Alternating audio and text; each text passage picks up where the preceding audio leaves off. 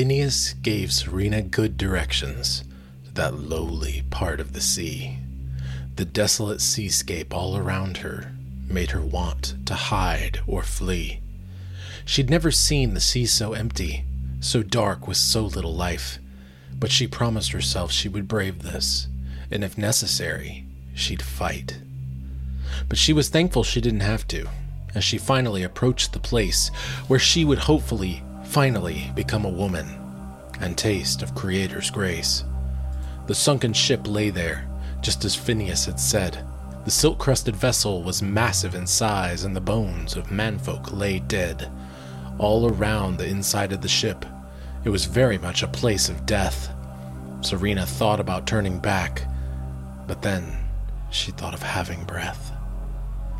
She pushed onward into the ship and found the sorceress in a small room. The sorceress looked strange to Serena, petite, with depressed eyes from gloom.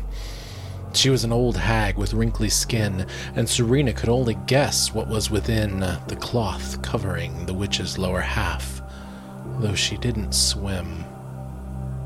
"What do you want, pathetic being? My house is not open to you." "If you please, sorceress, I've come—" "Get a clue! I know exactly why you came, and my answer is, why should I? Just take your 300 years, little one. 300 years, then die." Serena almost left right there. The sea witch was so cruel. But Phineas told her she'd have to insist. "Do you take me for a fool? I've made my decision. I am not lost. I will do this at whatever cost." The sea witch grew agitated and slammed her fist on her table.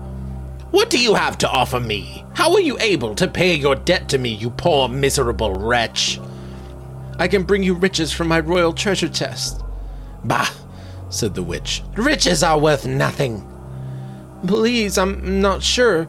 Can you help me think of something?" The witch exhaled with an annoyed tone, not quite a sigh, not quite a groan.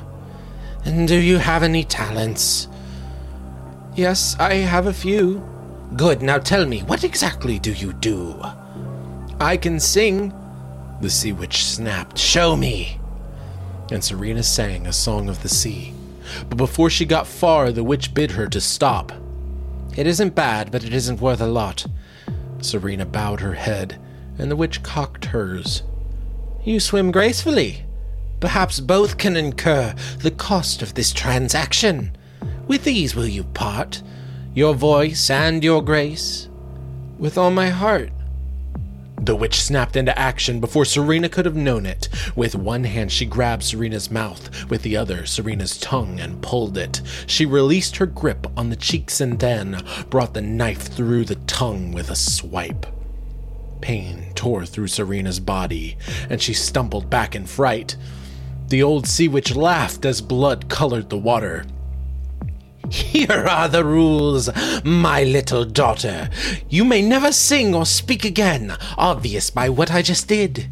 Your grace will live on, but invisible needles will dig into the flesh and bones of your feet, so to walk is beyond masochism. These are both the price for changing an organism.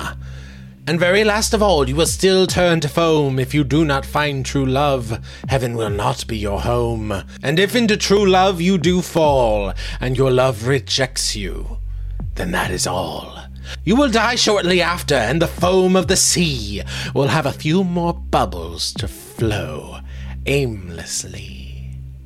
The witch twirled around, and Serena saw legs of manfolk under the witch's long shawl. Serena's eyes went dark as terror gripped her heart. Was this now the end, or just the very start?